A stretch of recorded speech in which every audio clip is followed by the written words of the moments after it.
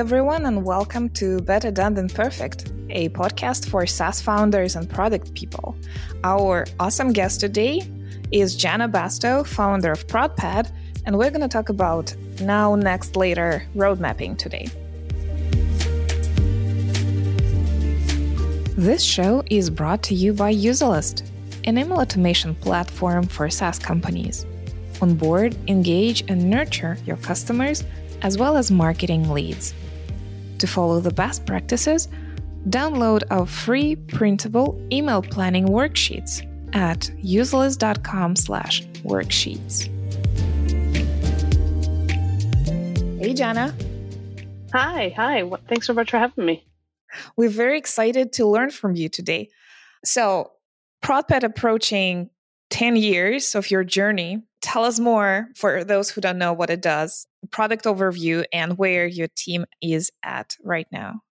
Yeah, sure. So ProdPad is software for product teams. It's a tool that allows you to capture details on your roadmap, figure out where is it meant to be going, tie it into the objectives, your OKRs, capture ideas and experiments that you want to run, feedback from your customers, and tie it all in together into a space that your product team and the rest of your team can use to understand, what sort of product decisions you should be making. And how was your journey of the years? Because it has been a while. I remember we met in Brighton in 2016, and it's, ages ago. Where is your team at the moment? Right. So we've completely bootstrapped the entire thing. So it was actually originally founded as a hack tool between myself and my co-founder years ago, just something we started to help us do our own job because tools like this just didn't exist for product people back then. After a couple of years, we actually got up our guts to quit our jobs and go focus on it full time. And so that's when we launched it out there to the world. And it really took off with product people. And so we've been able to build the tool to the point that we've now got hundreds of customers around the world. We've got a team that's growing. We've grown the team by 5 people this year, going on 6, I think. We've really seen the product management space grow up in that time. So one of your strategies for growth is educating your audience and doing talks and preaching your method. And this framework, now, next, later, it's both awesome for the talks and for people to use it. Tell us more. How did that come up in the history? Right. Yeah. So the Now, Next, Later was actually born out of some discovery that we did really early on in ProdPad's history. So a lot of people don't know this, but the first version of ProdPad was actually based around a timeline roadmap, because that's how I used to do my roadmaps. I mean, when I was a product manager at my previous company, I was asked to make roadmaps, and I used to make them based on, how I saw everyone else doing them, which was, essentially a Gantt chart, a timeline with a whole bunch of features and due dates. And it wasn't really anything that I'd flagged as doing wrong, because whenever I delivered one of these, my boss would give me a little pat on the head and say that this was what he was hoping to see and would expect me to go deliver it. And, I wasn't always able to deliver on these roadmaps, but I didn't necessarily think that that was a fault of the roadmap or my planning. I just thought that that was, my fault of my own delivery. I didn't really realize that other product managers were struggling with some of the same things until we got to the point that we digitized this format of the roadmap into what became ProdPad. Now, this is before ProdPad had a name or customers. Again, this is just a tool that we were using internally only. But we started sharing ProdPad with the product managers around us and getting their feedback on it. And at first, people loved it. They loved this idea of being able to really easily and quickly take features and stuff and put it on the roadmap and stretch it, squish it, and show where it sat on the roadmap, and then quickly display this to the rest of their team. But after about a month or so, we started getting feedback from our early customers who said that they wanted to take all the things from the first part of the roadmap and move it over by about a month. Because essentially what had happened is that they hadn't delivered on so much of the roadmap. They needed to multiple select items from the roadmap and move it over. And we didn't have multi-select. Now, had we listened to our customers, we would have just built some multi-select drag and drop tool, which, would have been a little bit complicated to do in jQuery at the time, because I didn't really know how to do much with jQuery. We were just putting together something simple. But we asked the 5 whys. We really started digging down into understanding what people were trying to achieve with their roadmaps, we started realizing that roadmaps were actually setting these teams up for failure because no one was delivering on their roadmap. No one was actually, hitting what they'd said that they would in the month, and that they were all making up dates. They were all being almost beholden to the deadline that the timeline sort of created at the top. And they were actually just doing the best they could by stacking things in the order that made sense on the roadmap, but actually weren't really paying any attention to whether the timeline actually made sense to things underneath. And so we started asking ourselves, saying, well, what would happen if we got rid of that timeline? If we just sort of had a roadmap that really made you think less about the time and more about when something's going to be out, but more about when it's going to be out relative to the next thing, the order in which things are going to be happening, which, that's how people do think. And so, myself and Simon, we sat down in a coffee shop, which was where we used to work before we had any sort of office space and all that. We sat down, and the first version of the Now and X Later roadmap was drawn out on a napkin, where we came up with something that had 3 columns, and it was called Current, Near Term, Future. Not as catchy as Now and X Later. That came in years later, but Current, Near Term, Future. And these 3 buckets were sort of taken from, some people might have seen this, which is there's like a cone of uncertainty, or sort of a graph where you can see the further out you get from the bottom left, the more uncertain something becomes. And so we're really trying to graph out uncertainty in time here, so that things in the current column were the things that you had a good handle on. These are the things that were in progress right now, or you were spending discovery time on now or working on right now. Things that were happening in the near term were things that were on the horizon. You could see that were happening after that. And then things in the future were things that were sort of far off in the distance. You knew that you were heading towards them. You wanted to give people that guidance, but you didn't want to commit your resources to trying to break these problems down into lots and lots of detail. And so when we decided to try this thing, we set ourselves a goal of creating a simple version of this. It was a much simpler build, and so we quickly put something together into the ProdPad very, very early version of it, and put it on the page and shared it with the product people who had been giving us feedback. And one of the questions that we had really early on was whether we could actually keep it on the same page, which was the roadmap page. It was called Roadmap, and we weren't sure, but it still solved the same problem as a roadmap.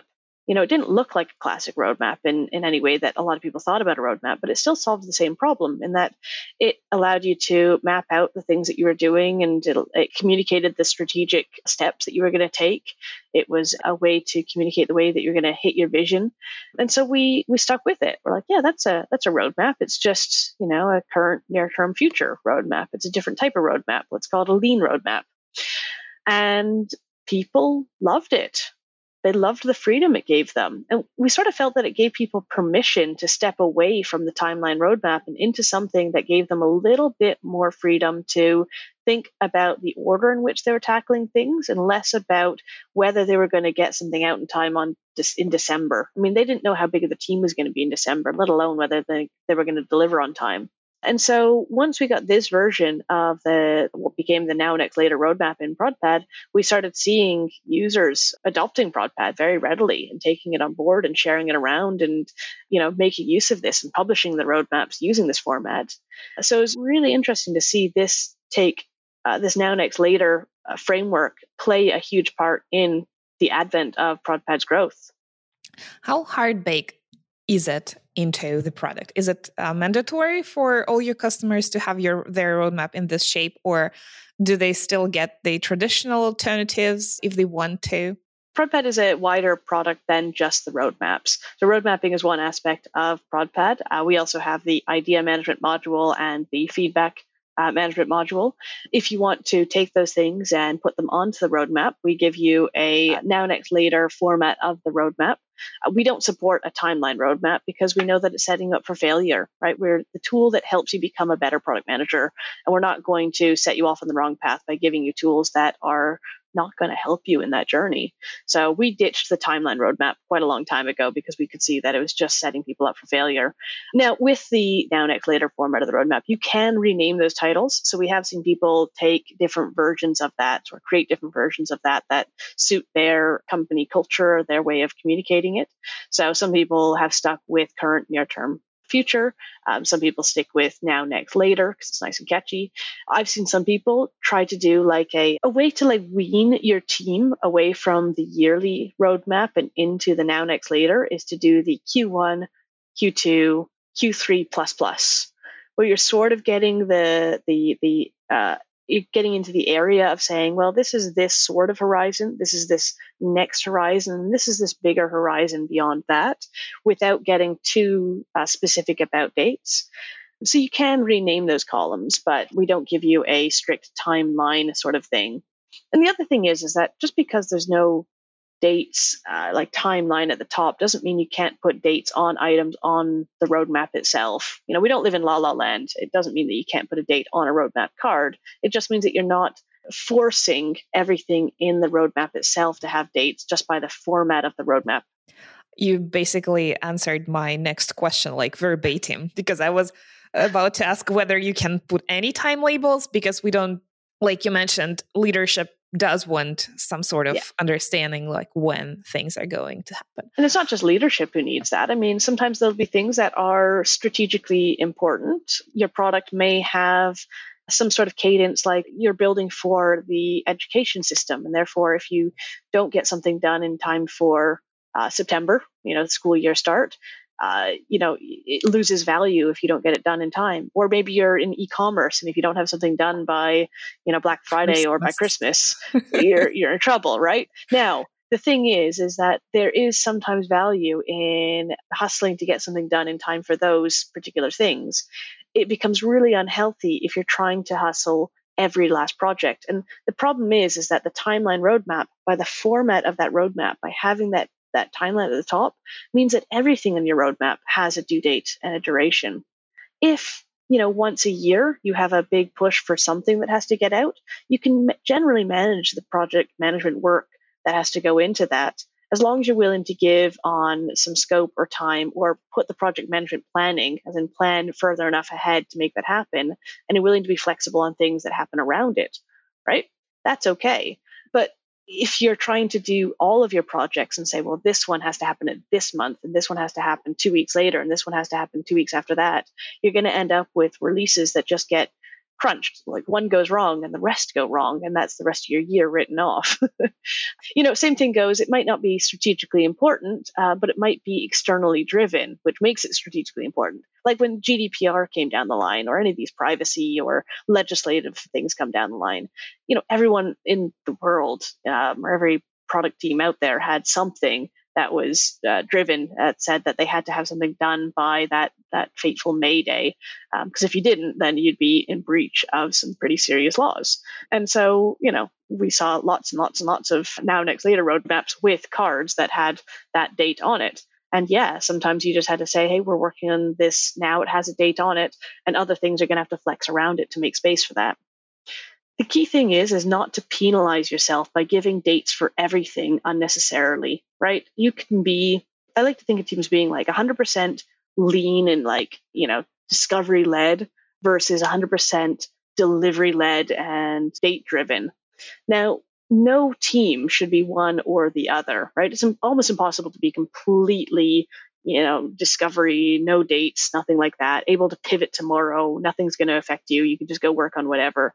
Because as soon as you have any sort of reality constraints, you live in a real world where you have laws, you're going to have certain things that dictate that you're going to have at some point in time a date that you're going to work to. So maybe you're saying, actually, you know what, only 5 or 10% of the time will we work to hard externally driven dates. Cool. And the rest of the time, you're flexible. That's awesome. That means that as you learn things, you can spend your time saying, hey, you know what? Next week, we're going to go learn this and do this. And the week after that, we've learned this and we're going to do this. Most teams are actually probably not quite that flexible. They're actually maybe, 30, 70 or something like that, right?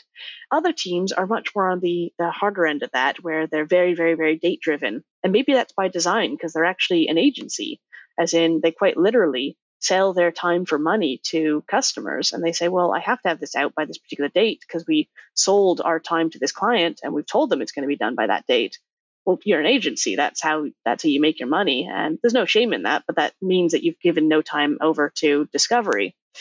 And companies who want to be more discovery led need to let go of some of those constraints themselves and give themselves space to say, hey, you know what? We're only going to take on maybe 50% of these types of clients and leave the other 50% open to discovery. Because in that discovery space, that's where the magic happens. That's where you can discover really interesting, juicy problems that can solve issues that could allow you to scale much more than just solving a problem for one particular client.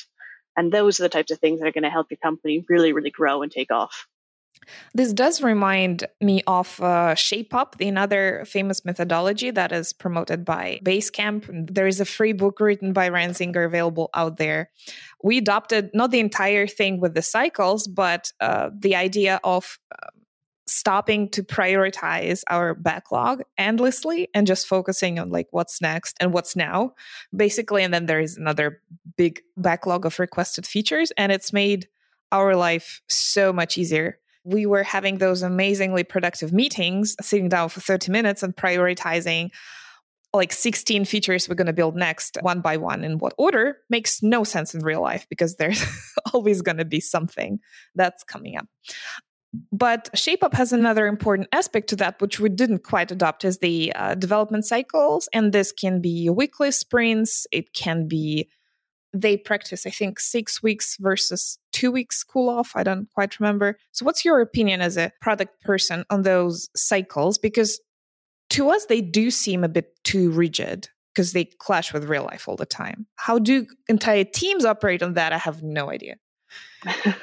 Right. I mean, in terms of the actual development cycles, do what works for the team and find the process that works for you. There was a great talk by Tom Loosemore at Mind the Product some years ago, and he talked about the concept of agile jazz, which was finding the notes in agile that work for you and not going with the one structured version that is written, but finding the version that works best for your team. So ShapeUp gives one version, and that's what worked for their team. They shared that, and that's cool.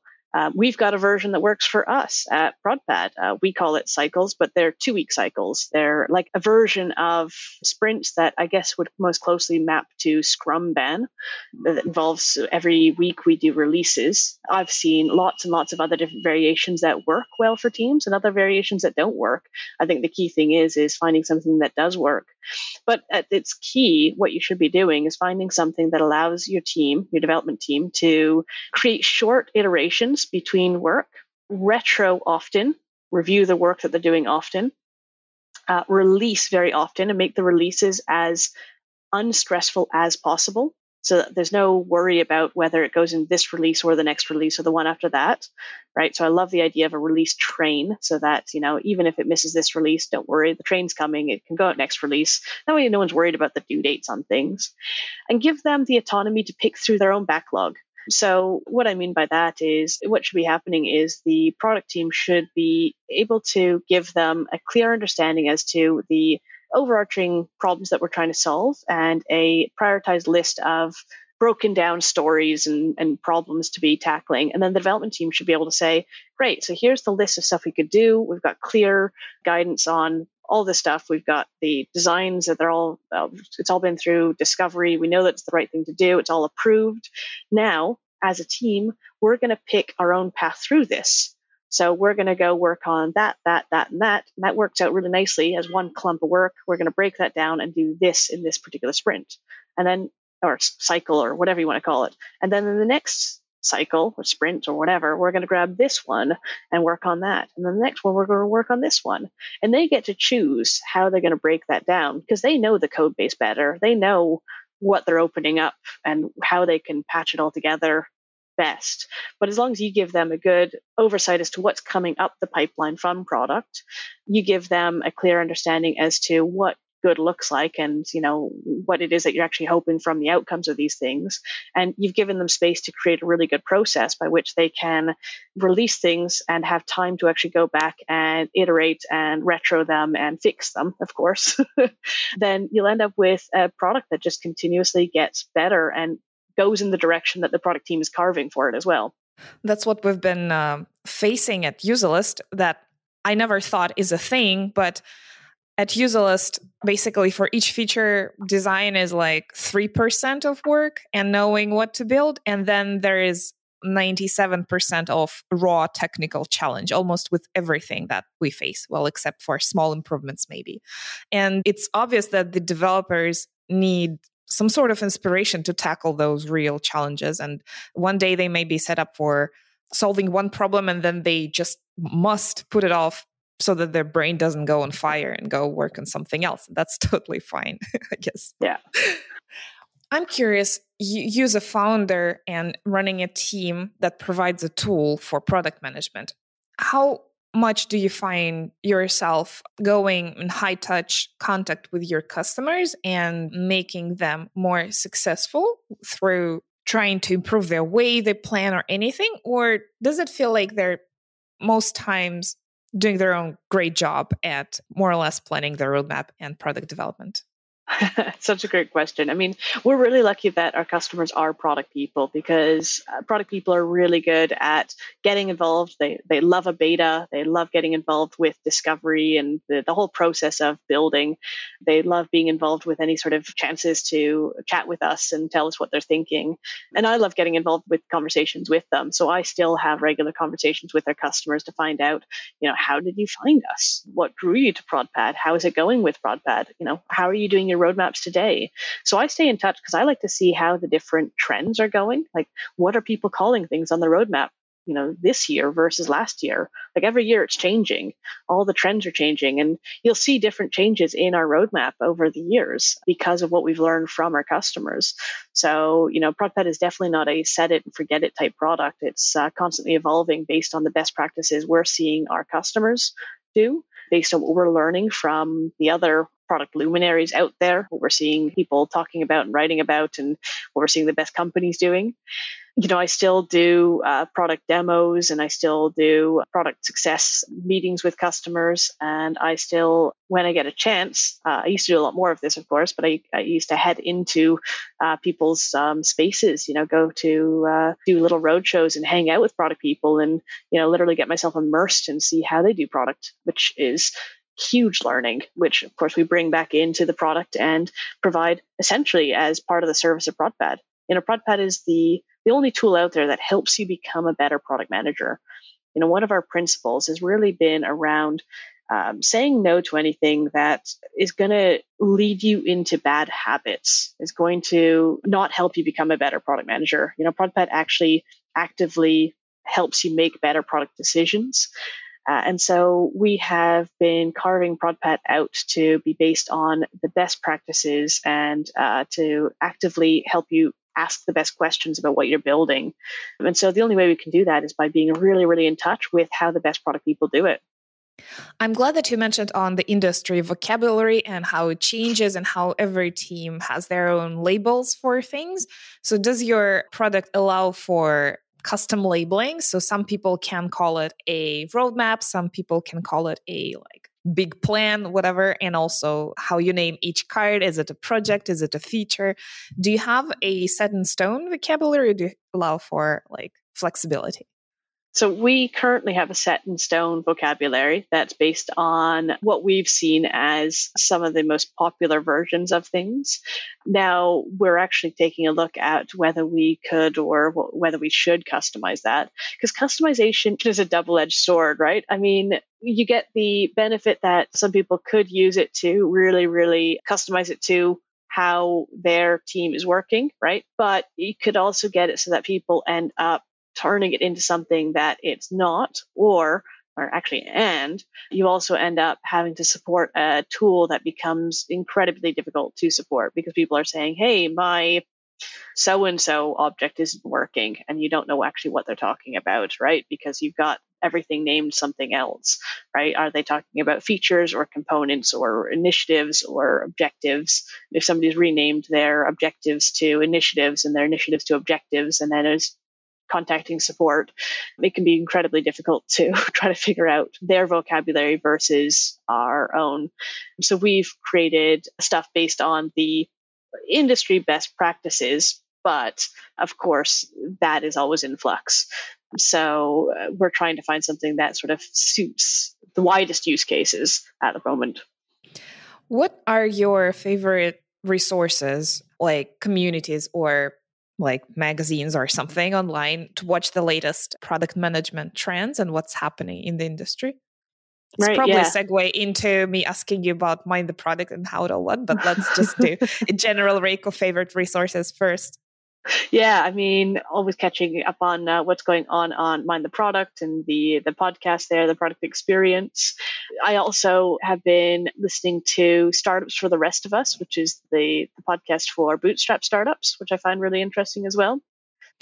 It's fantastic. We actually come from the ecosystem of MicroConf and we joined Tiny Seed 2 years ago. So we're well immersed into their school of thought as well. Excellent. Very good.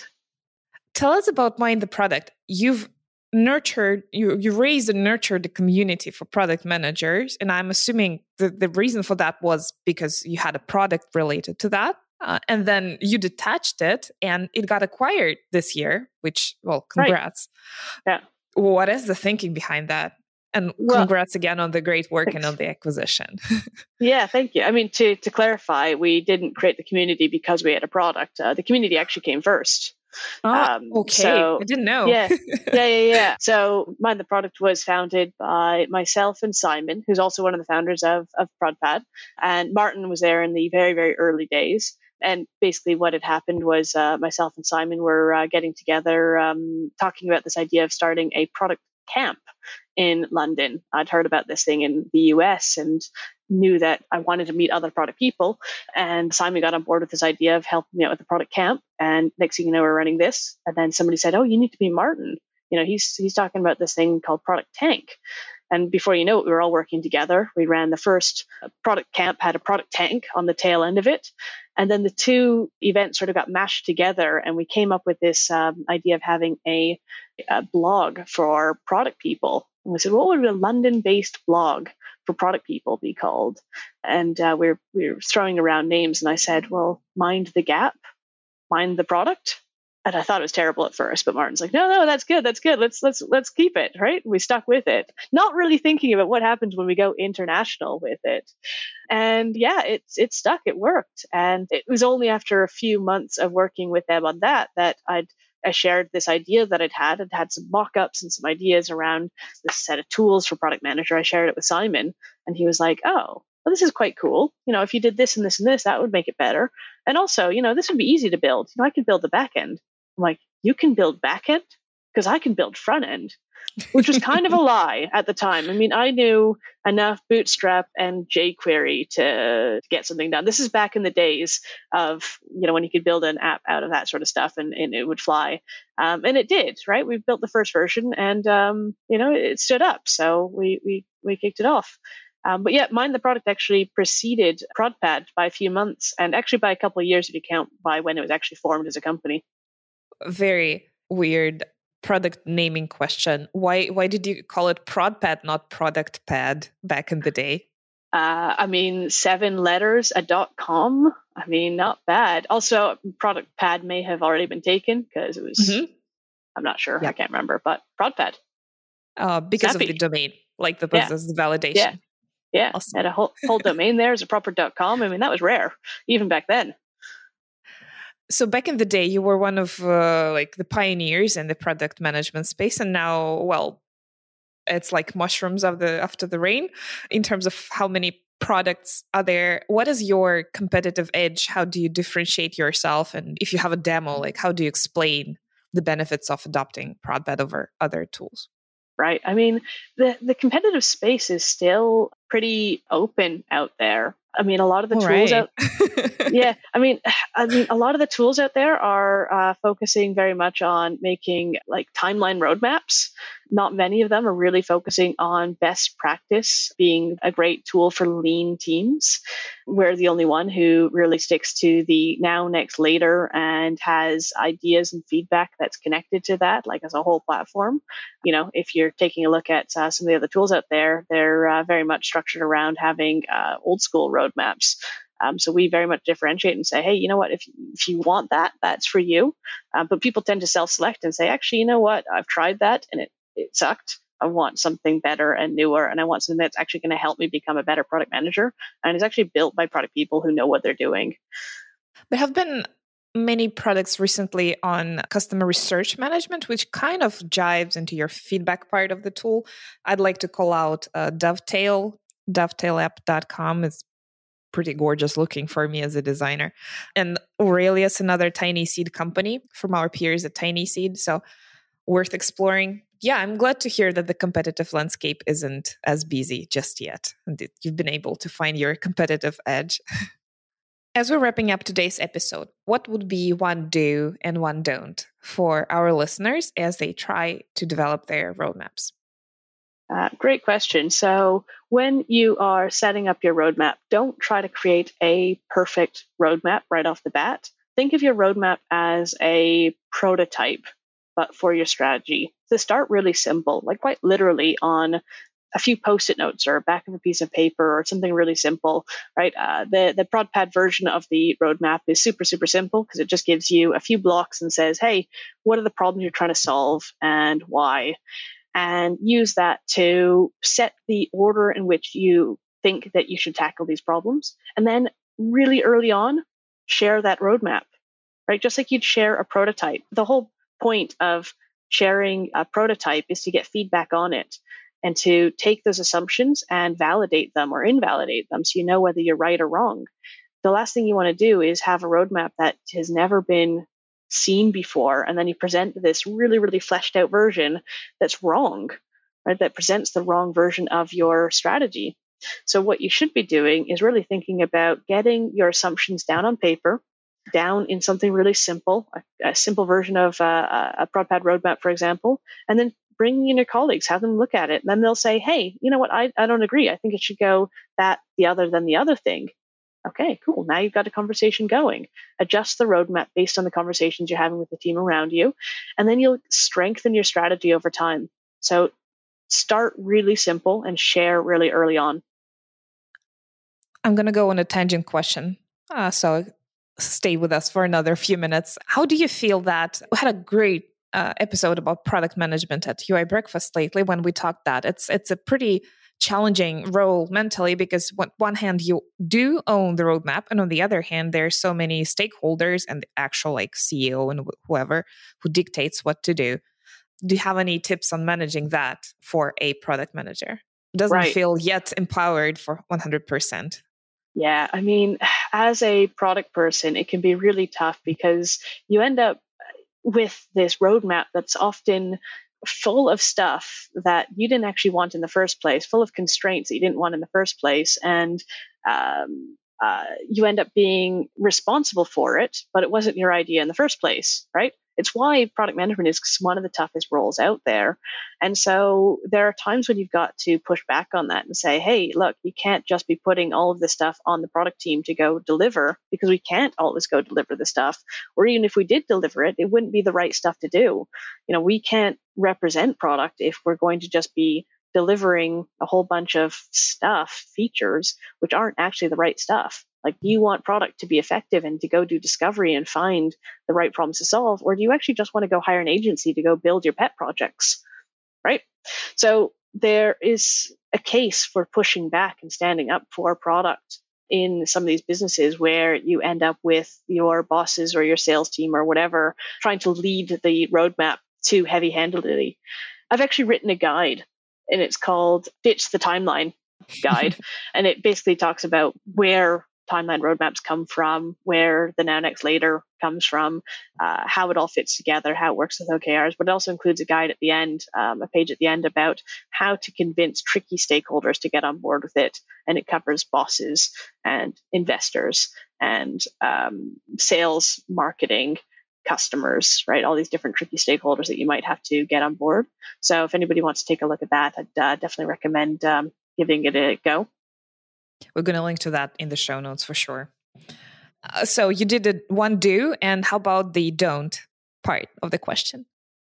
So when you're setting up your roadmap, don't be afraid to share the roadmap with external stakeholders, right? Don't be afraid to share the roadmap widely, because the more eyes that you get on it, the more validation you're going to get with it, right? A lot of teams tend to hide their roadmap quite internally. But once you've actually removed the timeline aspect to it, all you have there is essentially a list of areas of focus, problems that you could solve, and it gives you a chance to say, here's where we're going with it. Does this align with the vision that you think that we should have, that you think that this product is going towards? And if you share this out there and your customers say, whoa, this doesn't make sense to us at all, you hear that from one customer, okay, whatever. You hear that from all your customers, well, that's telling you something about where the market is going. And so it's helping you be lean, but on a much more strategic scale, right? It's helping you understand where you should be really thinking about going. It's giving you lots and lots of insight. And so don't be afraid of sharing your roadmap publicly, but definitely don't put dates on that roadmap, because your customers will try to hold you to that and say, oh, well, you said this is going to be out by September and it's October now. Where's my stuff? So yeah, get your product roadmap out there. It's scary though, because now next, and especially later, what if something changes and the later stuff is going to be replaced with something else or never get shipped because something takes a priority? And it feels like you've already promised this to the customers that you'll be building it. That's scary. And it's also scary that your competitors will study the roadmap and be very well informed about where you're heading. So all scary all around. Like, I have a lot of objections. What's your take on those? You know what? The roadmap is not a perfect plan or a promise, and you're going to get more from the feedback of airing it and getting that feedback and understanding as to whether it's the right stuff to build than you will from your customers holding you to it or your competitors getting at it. Like, for any customers who look at that roadmap and say, oh, I was disappointed that this wasn't done. Well, that's actually interesting insight. Like, if you take something off the roadmap and everyone screams, why did you take it off the roadmap, right? Like, you better replace it with something that everyone went, wow, yeah, that's much more impactful, right? So it gives you insight about what's useful or not, right? You also aren't making any promises. Remember that when you're selling your product, you're selling the product that you have today. The roadmap is not, you shouldn't be selling your customers based on you're buying this roadmap and that's why you're paying for us. You're selling them the product that you have today, and your sales and marketing should be doing the job to sell what you have here today. The roadmap is just to help you validate as to whether you're heading off in the right direction, so that you're actually going that right direction. Now, in terms of your competitors, honestly, they're struggling to make their own roadmap, let alone trying to make your roadmap too. I mean, don't put your secret sauce stuff on there, right? Like, that would be silly. But honestly, and you're not putting like super granular details about like how you're going to attack these problems. You're just talking about the problem areas that you're going to be going into, which frankly, if they did any discovery, they'd probably find some of the same stuff anyways. You're not going to lose all that much by putting your stuff out there. Frankly, the way that I see it is, you're not going to put anything on your public facing roadmap that somebody's not going to be able to get from you if they called you up and said, hey, I love your product. We're about to buy, but really want to know what it is that you're working on next anyways. And this is the type of stuff that you divulge. So your customer could hear that on the phone and record you. Your competitor could hear that on the phone and record you. So what difference does it make if you put it public and someone sees it and gets that information anyways? The best thing that's going to happen is that you're going to get feedback on it, and then you'll know as to what's making people react to it. And that is really interesting info. Well, thanks so much for sharing all this advice today. It was great. Where can people find your personal writing, speaking, and your product online? Right. Yeah. So you can all find me on LinkedIn. I'm Jana Basto. I'm easy to find there. Connect with me. You can find me on Twitter. I'm simply Basto there. So come say hi. If you want to check out ProdPad, you can start a free trial. It's prodpad.com. We also have a sandbox mode of ProdPad, and it's completely free. You don't even need a credit card or anything like that. You don't even need to sign up. You can just jump in and start playing around. So if you hit up prodpad.com/sandbox, you get a version of ProdPad which has been pre-filled with data, product management data. So there's OKRs, there's example roadmaps with ideas and experiments and feedback and all sorts of stuff in there. So you can start playing around, you can move it all about, see how it all fits. And, if you mess it all up, you can reset it, and then you can move to your own account and create your own versions of your lean roadmaps. Fantastic. Thanks again, Jana. Good luck with the product and the product of your customers and everything. And have a wonderful rest of your week. Wonderful. Thank you so much. You too.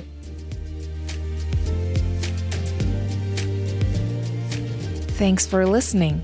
You can find a written recap for this episode at userless.com/podcast. Please help us grow by leaving a review on iTunes.